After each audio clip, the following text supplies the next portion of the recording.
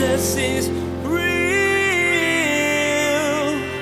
There's power in your name. We find hope when we trust in your ways. We need you. Jesus is real. See, God's glory should be heavy in our midst. We should be the kind of people that we're seeking after God's glory. We're saying, Lord, I want your glory to be revealed in us and through us, in my life and through my life. Lord, your tangible heaviness to be revealed in my life. Because you know what? When you see somebody who's seeking hard after God's glory, there's a different quality to who they are, isn't it? It's quite amazing how the mood of one person can affect those around them. A joyful person instills joy. Someone who's stressed makes others anxious. Today on Jesus is Real Radio, Pastor Daniel encourages you to seek hard after God's glory. He shares that when the glory of God is heavy in your life, it will change you in many ways. As others are drawn to the different quality they see in you, they'll be inspired to seek after God too. Now, here's Pastor Daniel in Leviticus chapter 9 as he continues his message, So It Begins. Jesus is real. And so it's interesting. Moses calls Aaron and his sons and the elders of Israel. So Moses, again, as that leader, comes and calls these guys out. And he says, listen, verse 2, take for yourself a young bull as a sin offering and a ram as a burnt offering without blemish and offer them before the Lord. Now check that out. They've been sitting for 7 days waiting, being set apart. And the first thing Moses says to Aaron is, you need a bull for a sin offering. And you need a burnt offering. Why? Because them sitting around, they're still sinful. That's an important lesson. Before they've been waiting. They've all this blood dripped on them. All these things have gone on. And they've been waiting for 7 days. But Moses is like, man, you need a sin offering still. Because the heart of humanity is rebellious against God. And if you're in here today and you love the Lord and you're born again, you're like, yeah, I put my faith in, you're still a wretched rebel. Our hearts are prone to rebellion. No matter how well you got the gospel dialed in, how much you understand it, you're still like, yeah, man, just give me a moment. And it's like, boom, I'm off the rails. And we're all wired that way. And praise God that God is long-suffering in his love. That God just doesn't write us off. Because we're write-offable. We are. Because we're prone to rebellion. We're prone to, even though we know what to do, we still go the other way. And even you could be sitting at the feet of God for 7 days straight and you're still got all these aberrant thoughts, dreams, ideas, visions. It's like your brain runs. I mean, just imagine if we put everyone's thoughts up there, a picture of you and all the thoughts you had today. That would stink, wouldn't it? That would not make church very fun at all. Because it's like your picture would go up and you're like, and all these crazy things that you've thought today would pop up and you'd be like crawling under the pew. But then the next person would get up there. And it's like, and we all fail at that test.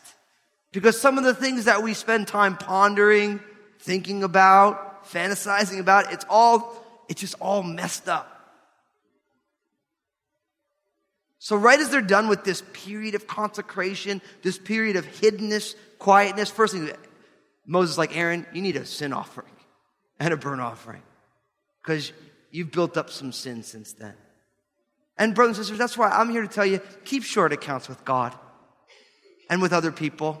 You don't want it to build up. Because it builds up too fast. It's like, be quick to confess to the Lord, to ask for forgiveness from people. Most interpersonal issues are not huge. There are a lot of little things that have been built up that become huge things. Those of you who are married, you know what this is like. Because you sweep enough stuff under the rug, and what happens? You start tripping over the rug. And it's like someone just left the door open and someone's flying off the handle. It's like, you just left the door. I just left the door open, but it's not about that. It's about that and 15 other things that happened. So God's design is that we keep short accounts with him. We confess him and say, Lord, I'm sorry. I'm sorry for those aberrant thoughts. I'm sorry for my rebellion. I'm sorry for the little lies, all these things. And with people, you say, look, I'm sorry because I realize that God's working on me. I'm not perfected. So it's interesting that right away, sin offering for you guys. Right away. And again, the priests have their offerings for them before they're allowed to offer offerings for the people. Why? Because in order to be somebody involved in helping other people be cleansed, we have to first be cleansed. And that is why God calls the people of God priests. That's why we're priests. Because if you're here today and you put your faith and trust in Jesus, God's cleansed you. And God is cleansing you. It's already and not yet. It's happened and it's happening. Right? And because we've been cleansed, now we can be useful to God as people who are cleansed and are being cleansed to help other people understand the gospel, understand God's grace, and have the exact same experience that we're having as well. Now look at verse 3. It says, "And to the children of Israel you shall speak, saying, take a kid of the goats as a sin offering, and a calf and a lamb, both of the first year, without blemish, as a burnt offering. Also a bull and a ram as peace offerings to sacrifice before the Lord, and a grain offering mixed with oil, for today the Lord will appear to you." Now notice, now it's Aaron's turn. Aaron hasn't had a whole lot to do except be instructed by Moses. But Moses says, look, I want you to do an offering for yourself, and now I want you to go to talk to the children of Israel. So Moses is now inviting, by God's design, Aaron to have a ministry of his own, not just as Moses' sidekick. Now Aaron's time is to tell the children of Israel, listen, it's time for you to bring all the offerings. And notice you get the sin offering, the burnt offering, the peace offering, the grain offering. All these offerings are here. Why? Why all these offerings? Because for today, the Lord will appear to you.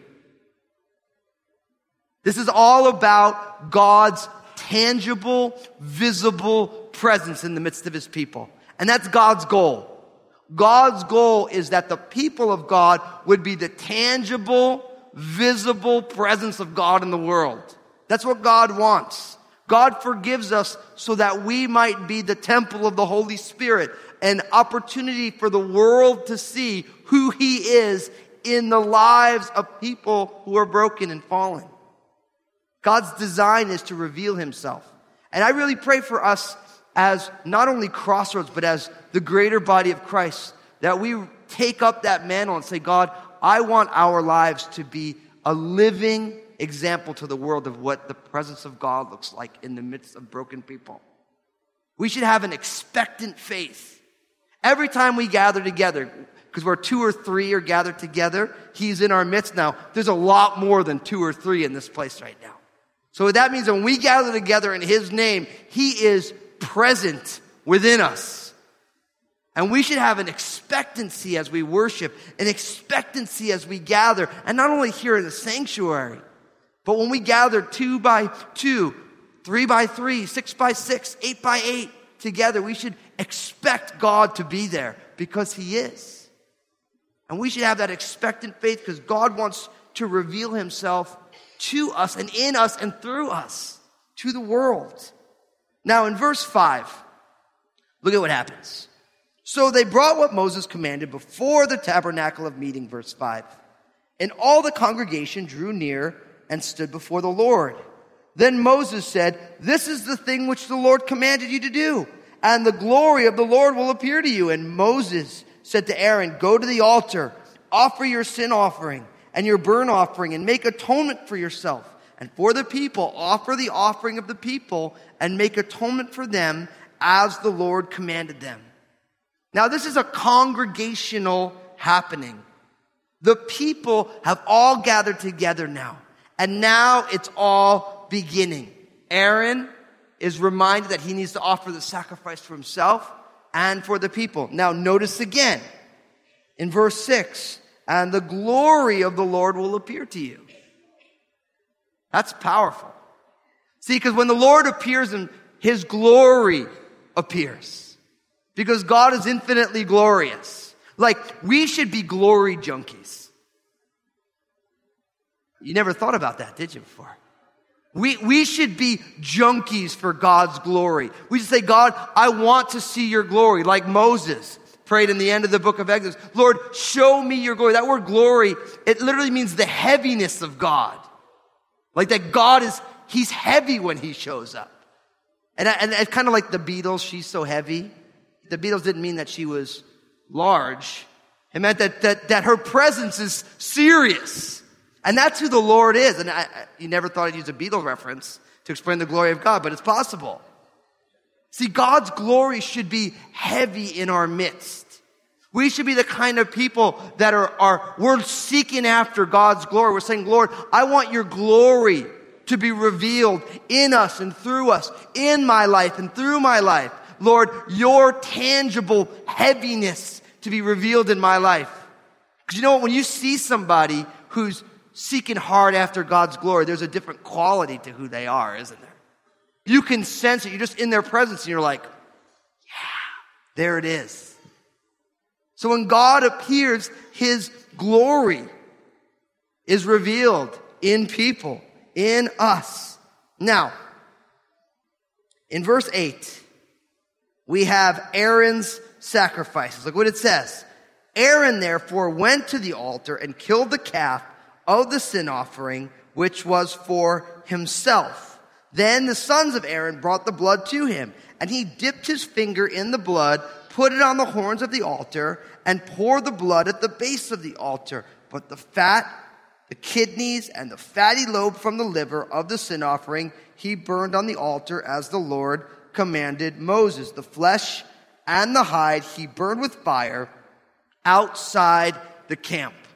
So Aaron begins with his own sin offering, and he does it in the manner that has been prescribed for him. So we studied all this. These different pieces were done in different ways. Aaron begins with the sin offering. Notice his sons help him in the process. So he was responsible for killing the animal, but his sons were there to support him. And again, once again, we learn that your walk with the Lord is best done in community. You want people along the ride with you because people help protect you. They help bear the burden of your growth. That's why we've been really encouraging people to get into a group, a small group of believers who are growing together, who are studying together, who are being raised up, who are stepping out and doing mission together. Because in community, there are people who will walk with you. When we're on our own, we're left up to our own devices. We all have blind spots. I'll never forget when Lynn and I got married, about like a month into being married, Lynn said, I never realized I was so sinful until I married you. And I know that she meant that because I'm not sinful, right? And it's not. You guys are so nice. You guys are like, yeah, right, Fusco, we know about you. But it's like, because you have a mirror of another person who you're living with, when you're married and you're living with them, and your grumpiness, your selfishness, all these things get reflected off this other person. Now, in marriage, for a lot of us, we just want to blame our spouses for that. But it's really not their fault. We just are who we are, and they're reflecting us back. Right? And so what happens when you grow in community with other people, there's going to be all sorts of junk that comes up because there are going to be people who are reflecting you back to you. People are going to be modeling new ways to be. There's going to be disagreements because we're all growing. And so when you do it in community, there's people who bear the burden with you. There's people who pray for you. Because in those groups, when life starts coming out and struggles start coming out and all this stuff starts happening, all of a sudden you have people who are praying for you. And then when you're doing it without community and you go off the rails, you just kind of go away and maybe nobody notices. But when you're in community, people start calling you and texting you and Facebooking you and tweeting you and, hey, what are you doing? You're okay? I haven't seen you. And you haven't been in a group for a couple weeks. And then before you know it, people are after you. And they're after you because they love you. And they know that if you're out of communication, it's probably because you're off the rails. And then you don't want to have to be the person that says, yes, I'm off the rails. And so you get yourself back together and you come back. And that's exactly what God wants. That's exactly what God wants. But that's also what we fear, isn't it? About groups. Letting people behind the veil. We fear people realizing that we're not perfect. But God already knew that we weren't. So brothers and sisters, get into that group. I just imagine Aaron and his sons as they're serving the people of God together, talking about what they're experiencing, being able to be there for each other, help each other bear the burden of life and what it is and how it is and what happens. And so, brothers and sisters, get into community with other believers.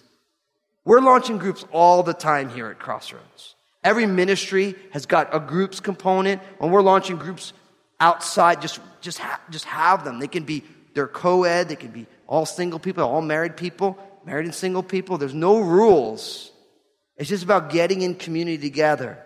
I know as a single person, I love being in groups with married folks.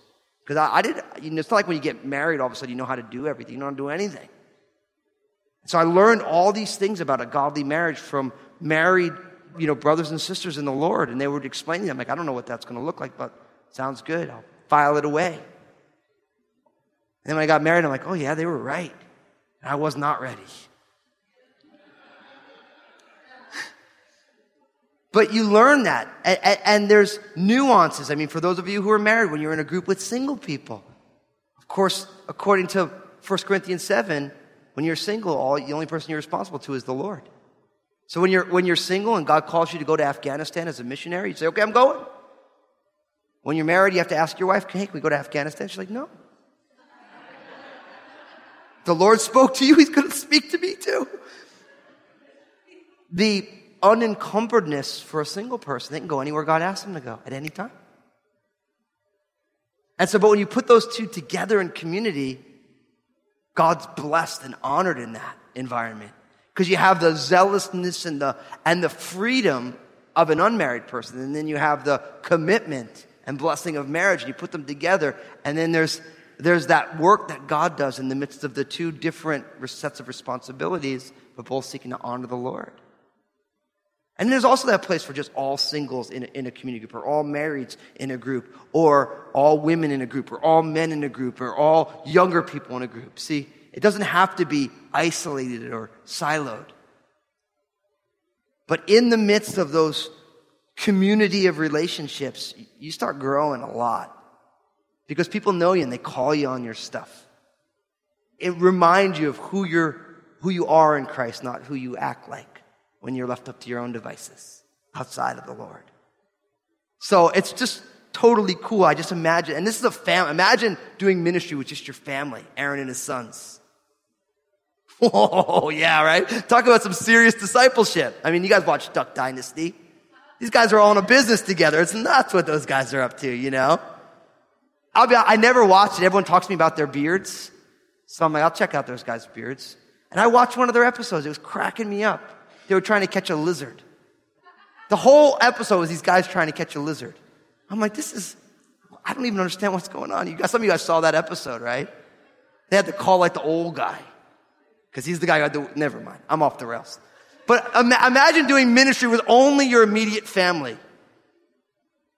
Talk about some serious turn up the fire discipleship, right? It's like you're doing it with your dad and your brothers. Man. But they did it in community together. Now, look at what happens. So from there, in verse 12, it says, and he killed the burnt offering, and Aaron's sons presented him the blood, which he sprinkled all around the altar. Verse 13, then they presented the burnt offering to him with its pieces and head, and he burned them on the altar. Verse 14, and he washed the entrails and the legs and burned them with the burnt offering on the altar. So it starts with the sin offering. Now it moves to the burnt offering. And remember, we saw all this already. So if you missed out on this, just go back in our archives. We took one Wednesday on a sin offering, one Wednesday on a burnt offering. We talked about the differences. Some of them are washed. Some of them were dismembered in all these different ways. So we've already been there. But he does the sin offering. Then he does the burnt offering. In verse 15, then he brought the people's offering and took the goat, which was the sin offering for the people, and killed it and offered it for sin like the first one. Verse 16, and he brought the burnt offering and offered it according to the prescribed manner. Then he brought the grain offering, took a handful of it, and burned it on the altar besides the burnt sacrifice of the morning. So After Aaron and his sons do their offerings for themselves, then again they go and they do the offering for the people. The burnt offering, the grain offering. Notice it says that they do it in the prescribed manner. And we always, every time we see this, we talk about this. We need to be simply obedient to God's word. It sounds so simplistic, but when push comes to shove in the revolutions of our lives, it's just not that simplistic, is it? It's hard to be obedient. God says, I want you to love and forgive. And you're like, well, no, I don't want to. God says, hey, I want you to honor me with your finances and with your body. And you're like, well, no, because I have other ideas about what I'm going to do. And every time I see in the Bible that someone is just simply obedient, I just kind of make a mental note of it. Like, Lord, I want to just be simply obedient. I want to just do what you ask me to do. The simplest interpretation of a text. See, I always know that I'm in trouble when I start trying to find a way out of the simplest interpretation of a text. That's when I know that I'm pushing the envelope of what's acceptable. Because I don't like what it says, so I'm trying to find a way out of it. And that's always that's a spot that needs to be looked at. Every time you're like, well, yeah, I mean, it might say that, but it really means this. Right? And we know that we do that because we don't want to just simply submit to the Lord. We want to be our own gods. We want to do it our own way with our own set of ideas. But God has a specific way He wants us to live. Think about it. God took the time and the energy to inspire human authors, not only to write all this stuff down, but for all this to be preserved so that we can understand His heart, not just from nature in a general way or just individually as God speaks to us, but in a book. Like God gave us a manual for how we are supposed to do life. And it's so easy to know it, but not live it. And we just need to simply live it. We need to say, Lord, give me the grace to do what this says, to do what you ask of me. Lord, help me by your Spirit to not be a rebellious child, but be a simply obedient child. I'm just going to respond to you. Your word says do this. I'm just going to do it. Your word tells me to do that. I'm just going to do it. And Lord, I'm going to trust that you are going to work it out. I know for a lot of people, I was just talking to someone about this today, about the idea of tithing and giving. And they're like, yeah, I just can't do it. I'm like, well, no, you can. You just don't want to. They're like, well, how can I? I'm like, well, you put gas in your car? Sure. Well, how'd you do that? Well, I needed gas in the car. Exactly.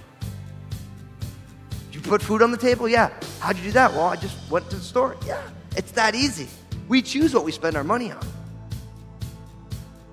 We choose what we do. Jesus is real. Thanks for joining us as Pastor Daniel shared God's hope that his followers be a tangible, visible presence for him in the world. Today, you discovered that the more you connect with God and experience His glory, the more you'll be able to share His love with those around you. You also learned that God intends for you to grow alongside others in community as you challenge and encourage one another with love and grace. Hey everybody, Pastor Daniel here. Thanks so much for tuning in today. It's such an amazing honor to share God's Word, and I love seeing how God is working through this ministry. Would you partner with us? I'd love for you to join us in sharing the message that Jesus is real by being a prayer partner or financial supporter. Find out more by visiting our website, JesusIsRealRadio.com. Hey, this is Josh, and I wanted to personally thank you for listening today to Jesus is Real Radio. Did you know that Pastor Daniel also has a TV program? It's called Real with Daniel Fusco. I want to encourage you to go to JesusIsRealRadio.com, click on the Stations option in the main menu, and find out if Real with Daniel Fusco airs on a TV station in your area. Next time on Jesus is Real Radio, Pastor Daniel will remind you that simply obeying God and doing what He's asked you to do is key to growing in your faith. But this can be so hard to do, especially when God's way doesn't make sense to you. However, you'll learn that when you choose to trust God and step out in faith, you'll see Him show up for you in ways you never expected. He's waiting for you to take the risk and trust Him. You've been listening to Jesus is Real Radio with Pastor Daniel Fusco of Crossroads Community Church. Pastor Daniel will continue teaching through his series called Cleansing. Until then, may God bless.